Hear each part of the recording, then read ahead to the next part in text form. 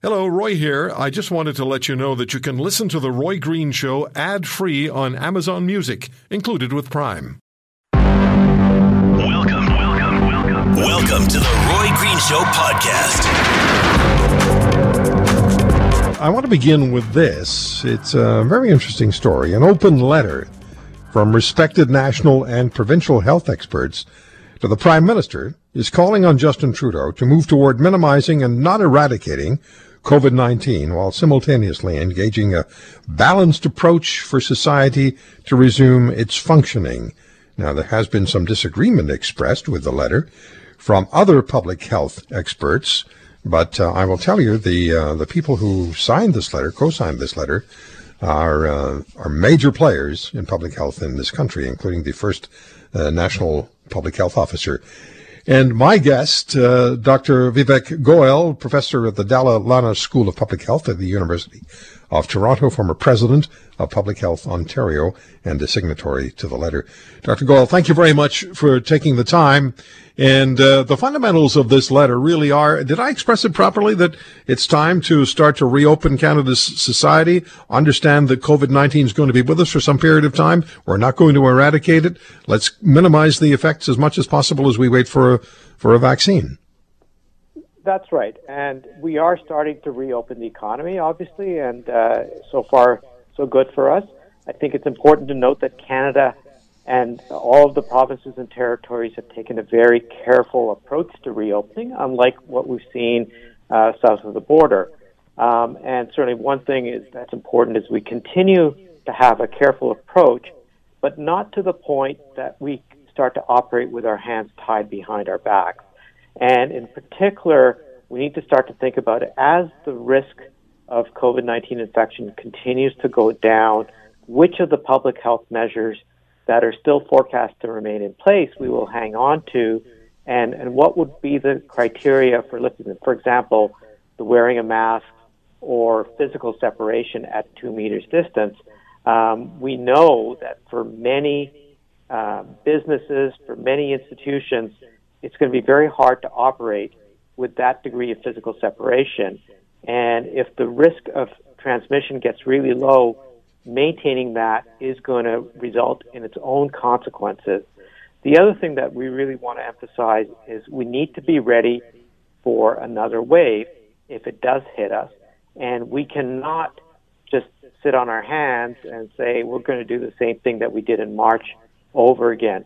We know a lot more about the virus now, who gets affected, how to treat it, and we should think about the strategies that will ensure we can manage it to keep as much open as possible during a second wave, and that will involve vastly ramping up our capacity for testing, doing contact tracing, and also working with our population to help them with the fear that has developed about this virus, so that people aren't afraid of going out and going about their daily business.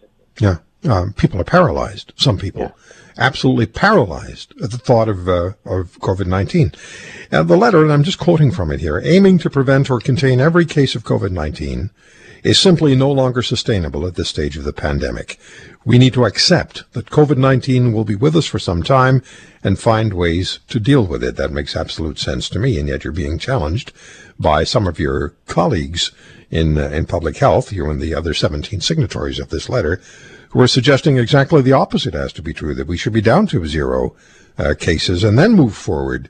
What do you say to your colleagues, and how much of a division of opinion is there in Canada's public health circles? So I think it's all a question of nuance when you start to frame it the way some of the debate is getting framed. I think if we actually all sat in a room, you would find that everyone is kind of in agreement about what needs to be done.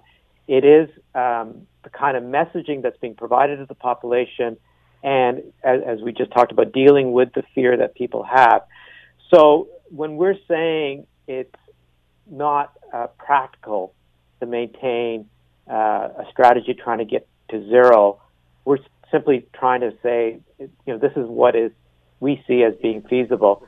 It's certainly very laudable to have a goal of getting to zero, and people that want to continue to advocate for that, they should really start to demonstrate how we would achieve that in a country like Canada, not in a small island nation like some of the examples that are used that have been able to get to zero, and not in a country that sits next to one of the countries with the greatest amount of widespread transmission.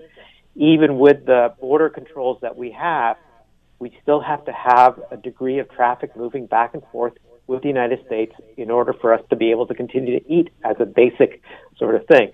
So for us to get down to zero is much, much more difficult than some of the other countries that are being talked about. Yeah. And the cost of doing that is going to be tremendous, as we saw with the financial statements this week.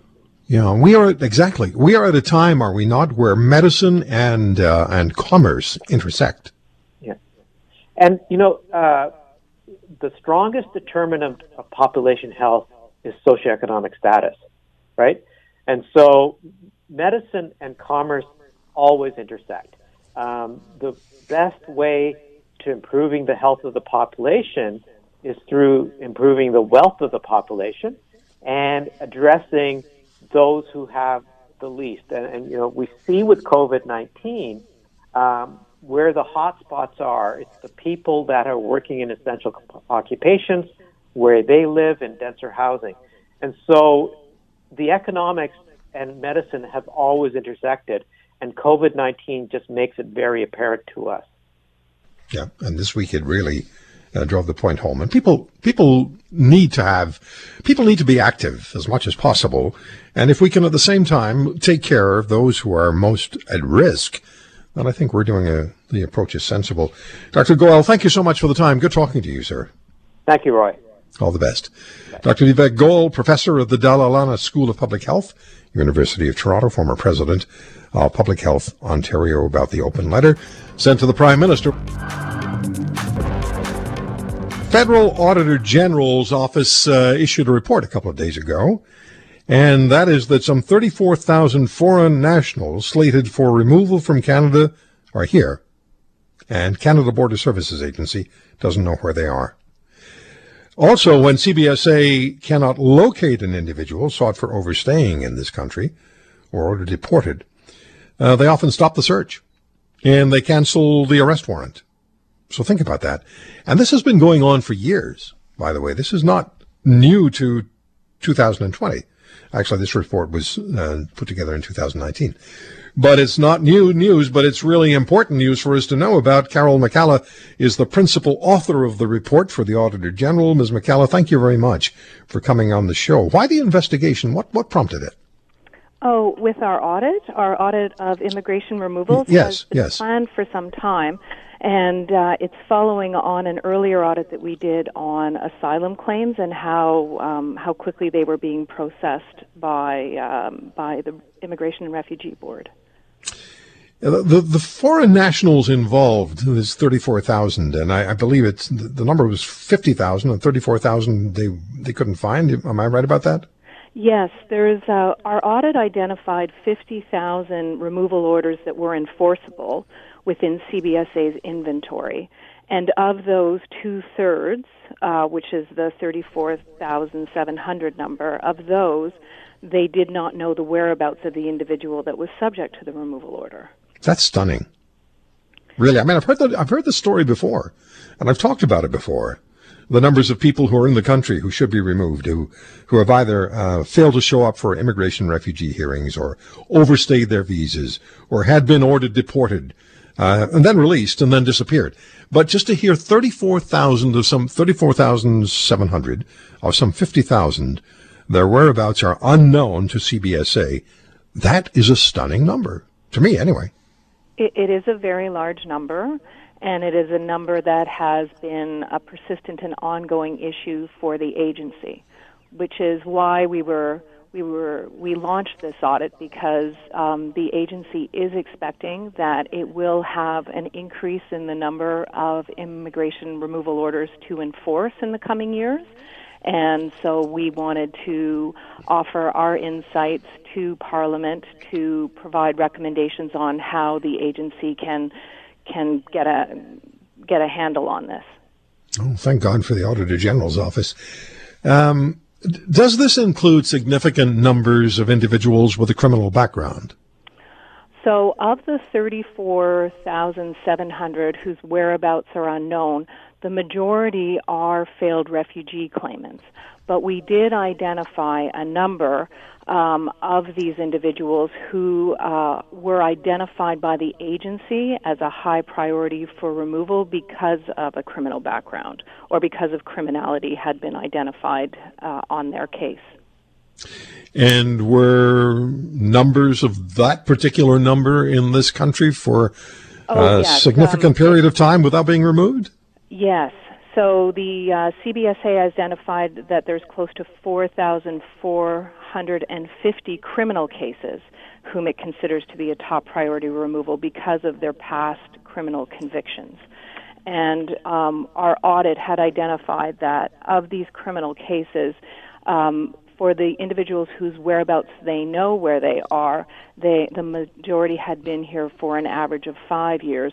But for those for whom they've lost track, they've been they've been on CBSA's books for double that time, 11 years.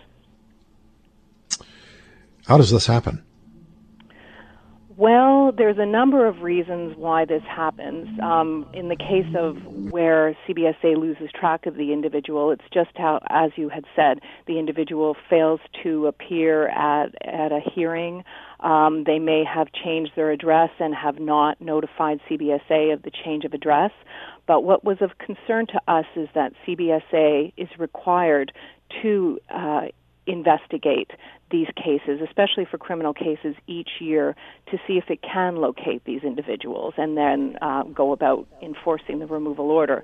And we found that for the majority of cases that we looked at, some 70% of them, CBSA had not been doing these annual reviews to see if they could be located. That's disturbing.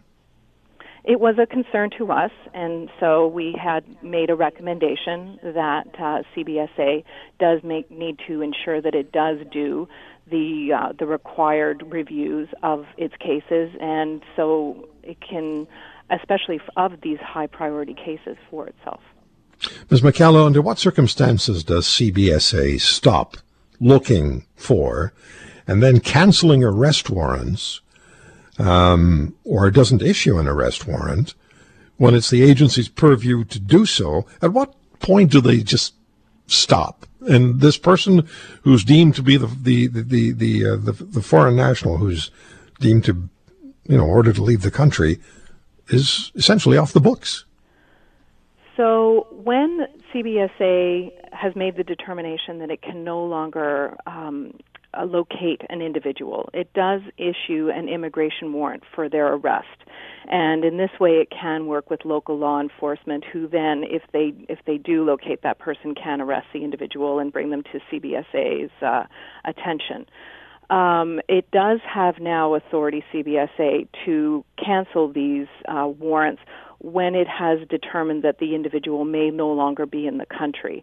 So when it does these annual reviews to try and locate them, if CBSA can confirm that the individual is no longer in the country, then they can cancel the immigration warrant for arrest.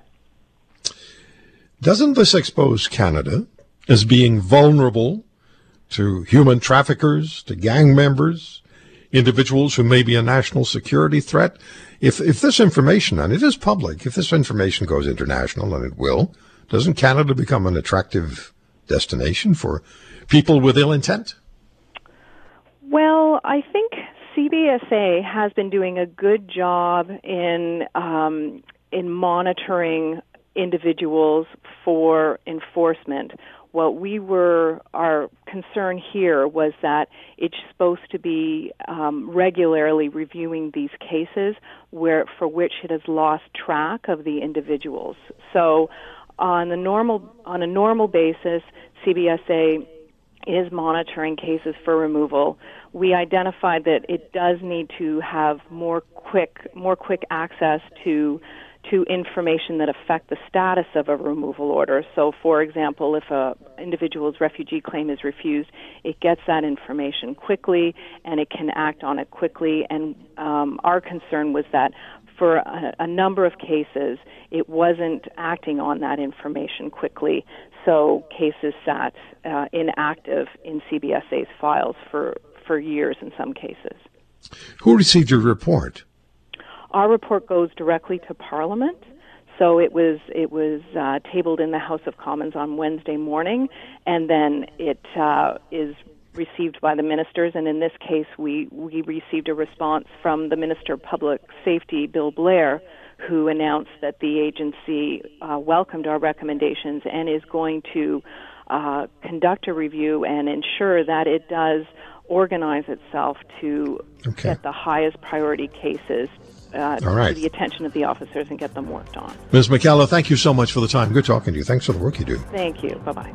Bye-bye. Carol McCalla from the Federal Auditor General's Office. This information from Ms. McCalla, the chief author of the report for the Auditor General, Federal Auditor General.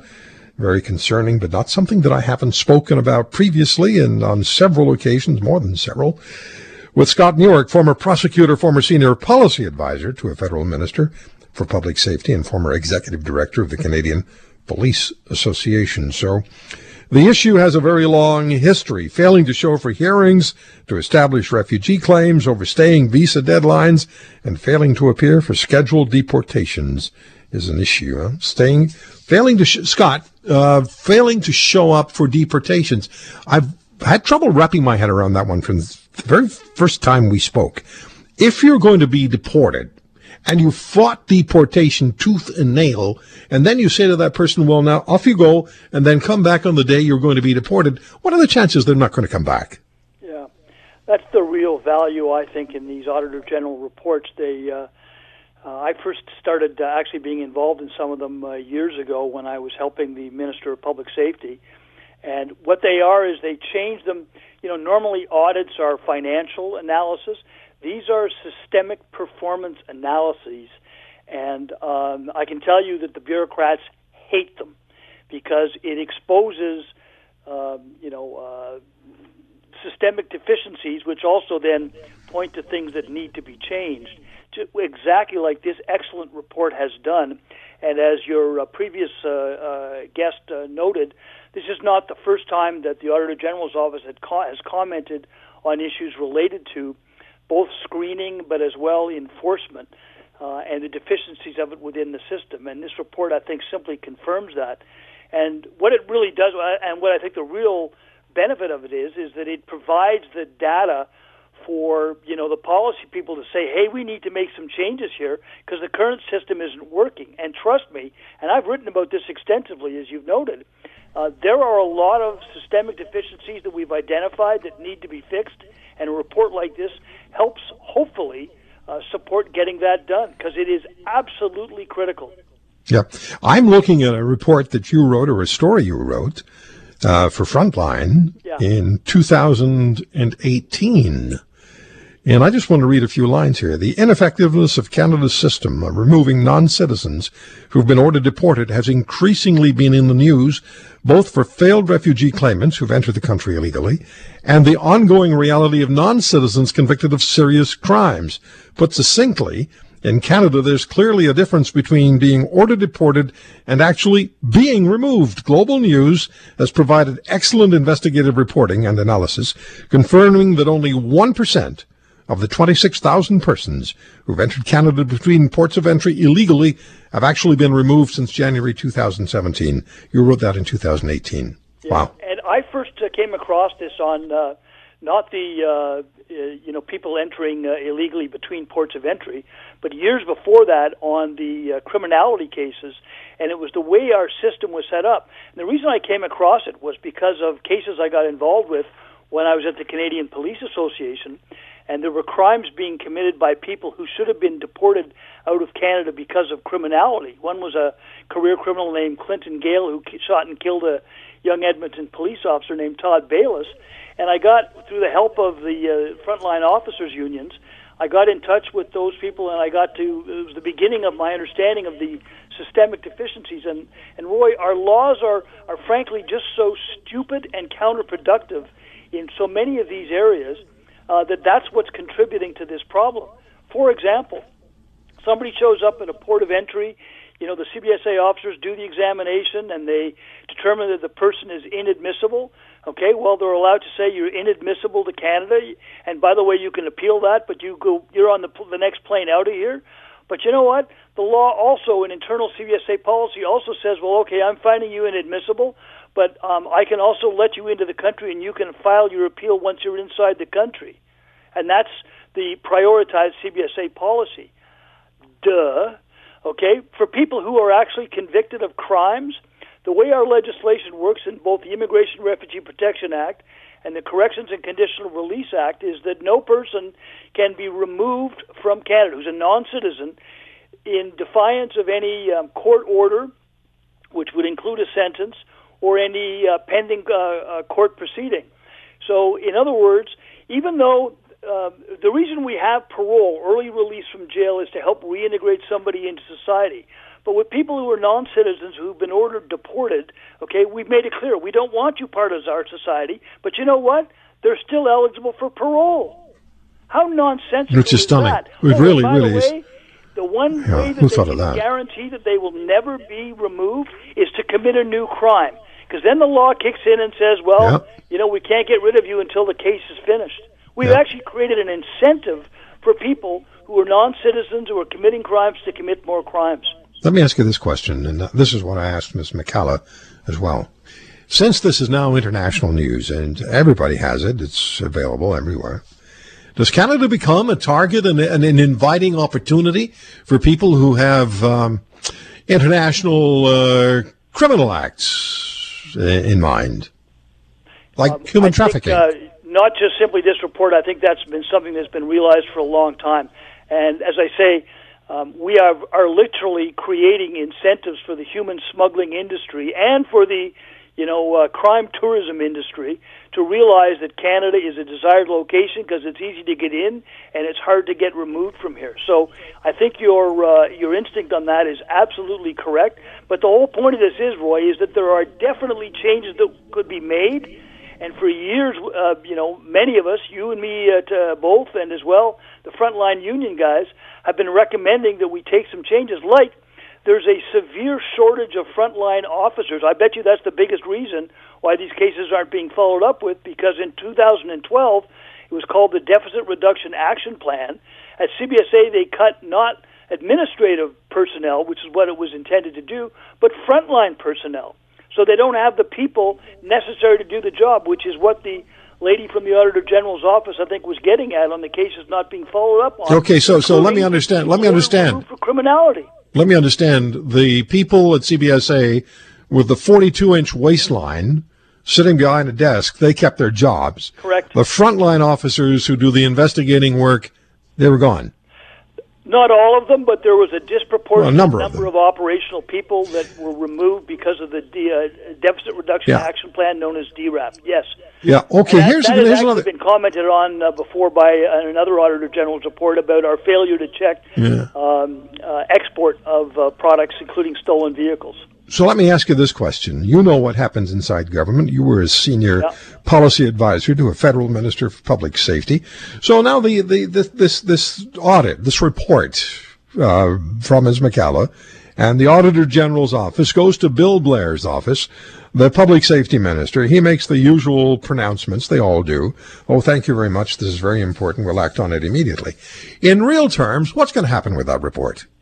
I'll give you, based on my experience, and it was the first one I was involved in was when Sheila Fraser was the Auditor General, and she did a brilliant analysis of deficiencies in the long gun registry. Frankly, it depends on the minister, because the officials, I remember the deputy minister at the time telling me that the Auditor General was the most hated person in Ottawa, but they give them the report in advance, and if you look at them, the department always agrees with all the recommendations, okay? But they hate it, and it requires, and I believe the correct term is leadership. Because what's so important about this is you've got some important substantive, independently confirmed details about systemic non-performance, Minister, it's your job to make sure the fixes are done. Yeah. Reminds me of the person who said, I'm the leader, right? Yeah. Scott, thank you so much. Okay, Roy. You provided us with so much information, and particularly on this particular situation. Well, you know what? So it's long. time to start to fix it. Yes, sir, it is. Thank you, Scott. All the best. Bye-bye. Scott Newark. I'll just share this with you. Maybe 10 years ago, maybe a little longer. I'd ridden my motorcycle from Ontario up into the Adirondack Mountains of upstate New York. I happen to like Lake Placid a lot, where the 1980 Winter Olympics took place. Gorgeous part of the world. So I went up there for 48 hours just for a ride and just to hang out for a couple of days and rode home. Bought a bottle of scotch while I was in Lake Placid, and I consumed, a couple of glasses, 2-3 glasses in the 2.5 days that I was there. So anyway, I get on my bike and I ride back, and I'm crossing back into Canada at the Thousand Islands crossing.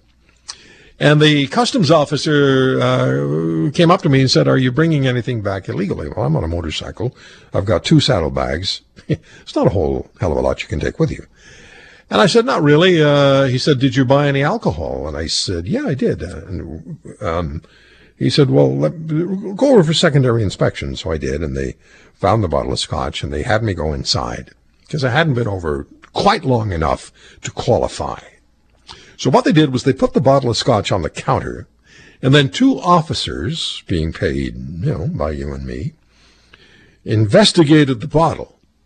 And they did this by taking a ruler and standing the ruler vertically beside the bottle of scotch, and between them determining how much of the scotch I had consumed, and then charging me duty on the remainder of the scotch in the bottle. I was either going... It's amazing, isn't it? Yeah, I was either going to pay the duty on what remained in that bottle, or they were going to flush it down the drain. And all I remember saying is, does your mother know what you do for a living? We'll come back with our good friend Matthew Fisher on The Roy Green Show. We're ready for Beauties and the Beast with Catherine Swift, WorkingCanadians.ca. Former President, CEO of the Canadian Federation of Independent Business, Linda Leatherdale, former money editor of the Toronto Sun, now Vice President of Cambria, Canada. Michelle Simpson was a Liberal Member of Parliament and sat beside Justin Trudeau day after day after day after day during question period, and enjoyed every moment of it. Listen, I'm almost on vacation. I'm 20 minutes away from vacation. I can't help it. The frontal lobes have shut down. How are you all three? Great, Roy. Great, thanks, Roy. Yeah, I'm fine. Okay, I want to start. One of the questions that I want to run by you, and there's so much excitement. Whenever you guys come on the air, there's always so much excitement. I want to start with Michelle, because you know the man better than most. And the question that's been, it's making the circuit is, will there be a snap federal election? Is that going to happen? Will Mr. Trudeau look at the landscape, look at a new Conservative leader? He'll probably wait until the Conservatives have a leader. Look at the landscape, look at what's going on around him and say, this is an opportunity I can't bypass. We're going to have a snap election. Do you expect that at all, Michelle? Oh, I think it's quite possible, but more towards September, October. It's pretty hard to trigger an election or provoke one when Parliament isn't sitting. And in the midst of his own personal scandal and ethics investigation, I think it would really not work for him until the fall, towards when he has to start turning the taps off CERB and some of the other subsidies that Canadians are receiving. Yeah, because we don't have the money. We just do not have the money. Linda, one of the things that I noticed, and I wrote my blog piece on it, is the parallels that exist between Pierre Trudeau and Justin Trudeau. In 1968, it was Beatlemania and then Trudeau-mania. And Pierre Trudeau was elected with a massive majority government. If you took all the opposition party seats and combined them, they didn't come close to the Liberals' total. And then 4 years later, in 1972, Pierre Trudeau was reduced to a minority government. Hey, does that sound familiar? And then 2 years after that, in 1974, they engineered another election, and Pierre Trudeau was returned with a majority government. I'm suspecting that his son is hoping for the same kind of scenario. Do you believe we're going to have a snap federal election? And do you think it'll result in a majority liberal government? God, Roy, anything's possible. Definitely he's riding high right now because of this whole COVID madness, and everybody loves him because he's dishing out money left, right, and center. But I think people should sit back and look at the most recent scandal, which is the We movement, and ethics comes into this one more time. And Roy, you outlined, I think, in a number of your blogs, a number of cases where, I think it's called entitlement, and certainly not our tax dollars. Those are our tax dollars. So I would say if there is a snap election, please think about this and think about our little snapshot fiscal plan. We are in big, as Catherine would say, doo-doo. It's unbelievable, the debt that we have accumulated. And whoever does take over, if there was a snap election, it's going to be an economic tsunami that's going to be rolling over Canada and perhaps the world. So, Catherine, do we go from snapshot to snap election? Well, thank you, Linda, for quoting my technical economic term of doo-doo. I would have thought we were going to have a snap fall election a week ago. Today, I'm not so sure with this whole We fiasco.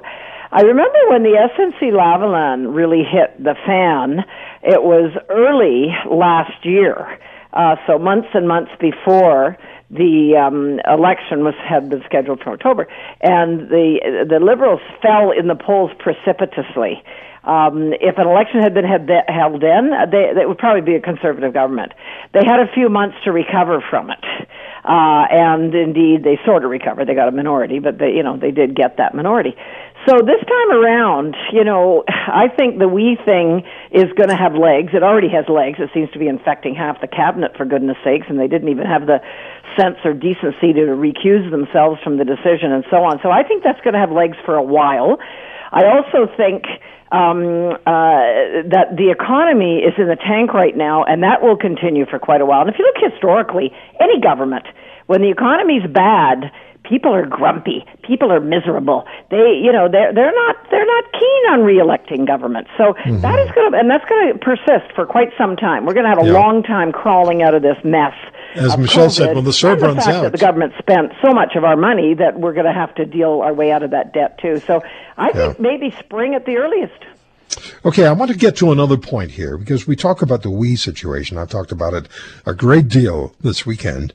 And I saw a tweet from you, Michelle, and somebody tweeted out, well, what about Peter MacKay? Peter MacKay's wife supposedly or reportedly received a speaking fee from We, and your response, Michelle, was what? So what? Peter MacKay wasn't involved, none of the Conservatives, in this decision, handing almost $1 billion. So, if anyone else makes money in another party, that's up to them. They didn't do anything wrong. There's no conflict of interest. And I don't get the point when they say, oh, we got to have this big investigation into all these other Conservatives, Aaron O'Toole, and they're all missing the point.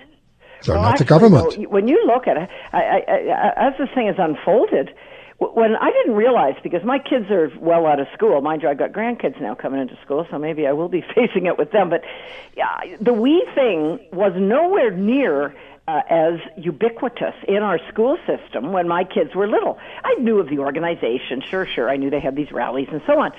Tons of people have spoken at their rallies over the years, and they are very infiltrated. Apparently, Aaron O'Toole also spoke. It happened to be at one of his kids' classes. I spoke to my kids' classes back in the day, too, if they asked me to, because I had a public profile and so on. So I suspect you'll find quite a ton of people, not just politicians, but entertainment, people and so on, have spoken at We rallies over the years. Catherine, there have been some tweets and some news stories about speakers who spoke at We and were told directly, they say, they were told directly, no, we don't pay. Yeah. Well, clearly they pay very selectively. I have a question here, and I can't claim it as my own. It was a source who direct messaged me on Twitter, and the source said, how come it's Margaret Trudeau now when it really is Margaret Kemper? Oh, I don't know. That's where the money is. Just what's Kemper doing right now that's got any money? Just a message I received. That's all it was. Michelle, how would again, you know the man, how do you think he's handling this? He's been through 2 of these ethics investigations and hasn't, well, one was conflict of interest and then the other one was ethics, if I have it correctly. But he didn't come out well in either one of them.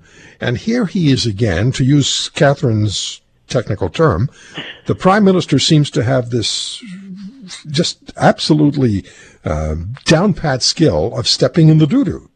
And it's strike 3 potentially here. How do you think he's taking this? I think in an arrogant manner, that knowing the man, this is a pain in the butt that he doesn't need, and he doesn't believe in his heart of hearts that he deserves, because deep down he is believing he did the right thing and he was doing all this great work, and no, there wouldn't be a lot of remorse. Are we creating some real political chasms here? Is the political loyalty becoming deeper and deeper ingrained?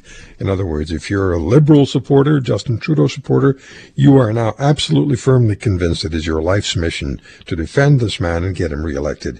If you're a Conservative supporter or a member of the Conservative Party, as our friend Catherine is it your life's mission to get him out of there and get the Conservatives in? If you're an NDP member, as Linda is,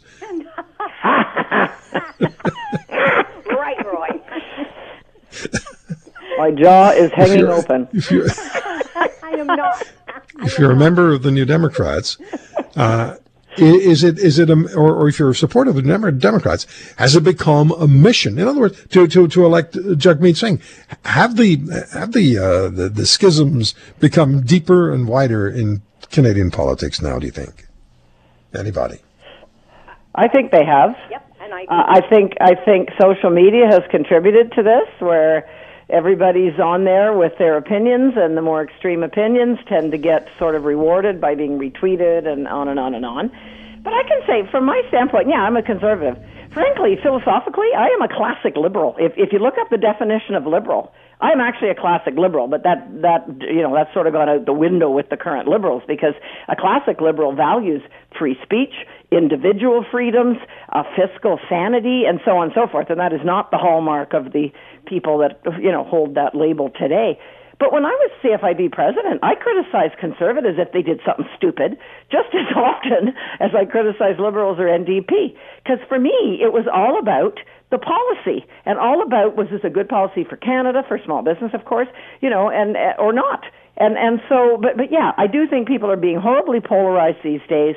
And when I see people defending Trudeau and how the extremes to which they have to go to defend him, I go, wow. I mean, are you absolutely mentally ill? Or because you can't possibly look yourself in the mirror and say those kinds of outrageous things, to my way of thinking. I know I couldn't. And if a conservative today said something dumb, I would have no problems going on, social media or you've done it.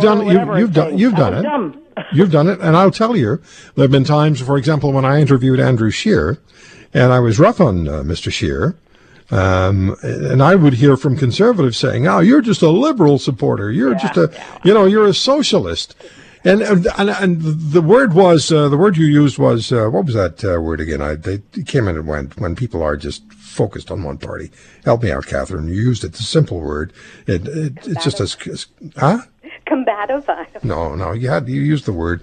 Anyway, I got accused of being a left winger and a liberal supporter because I challenged Andrew Scheer.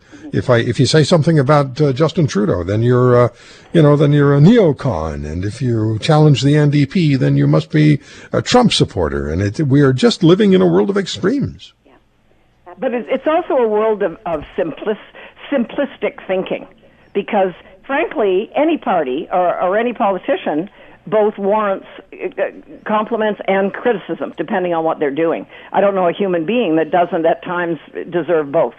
Okay. And if you put somebody on a pedestal or you constantly vilify them, you're bound to be wrong in both instances. Yeah.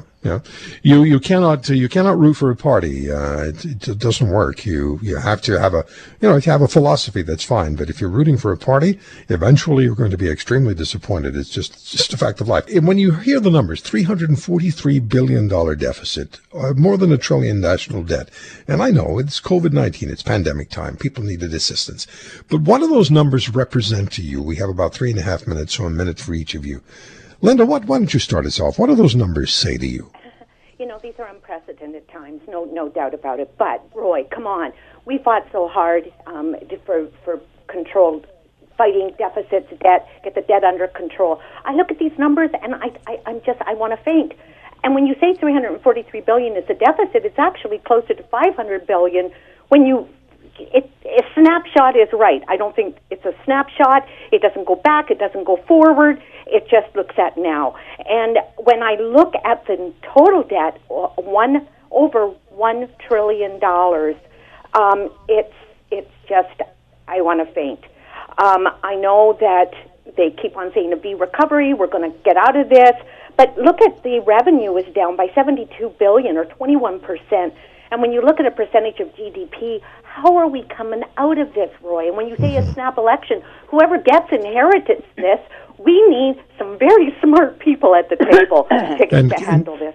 And Catherine, one of the things that we need is people to invest in this country, international money to come and invest in this country. We talked about this yesterday on the program, and that's going to be a difficult thing to accomplish because we're so over-regulated. We have interprovincial trade barriers. It's difficult to attract international money to Canada these days. Oh, absolutely. And I mean, another thing struck me about the statement. The magnitude of it didn't really shock me terribly because I knew we were on track to get in, roughly in that ballpark. But I think one thing to keep in mind is this government has consistently lied about their financial position every single year, every single update, every single financial statement. So this is probably lowball relative to what it's actually going to be, which is even more frightening. But what bothers me maybe even more, certainly as much, is that Morneau alluded to the plan, feeble and threadbare as it is, to get out of this, and talked about the green economy. If we are dependent on industries that need government subsidy to even exist, which is what the whole green thing, it doesn't pay for itself. It doesn't make money. If we're going to keep stiffing in a policy sense, and you just alluded to it, Roy, about rejecting foreign investment and domestic investment for that matter, if we're going to keep refusing the businesses who actually make a profit, pay gobs of taxes, employ people who in turn pay gobs of taxes to government, we're cooked in terms of I have to give Michelle 60 seconds here to wrap it up. Michelle, go ahead, please. Well, I certainly thought that the term snapshot was flip, and I'm with Catherine.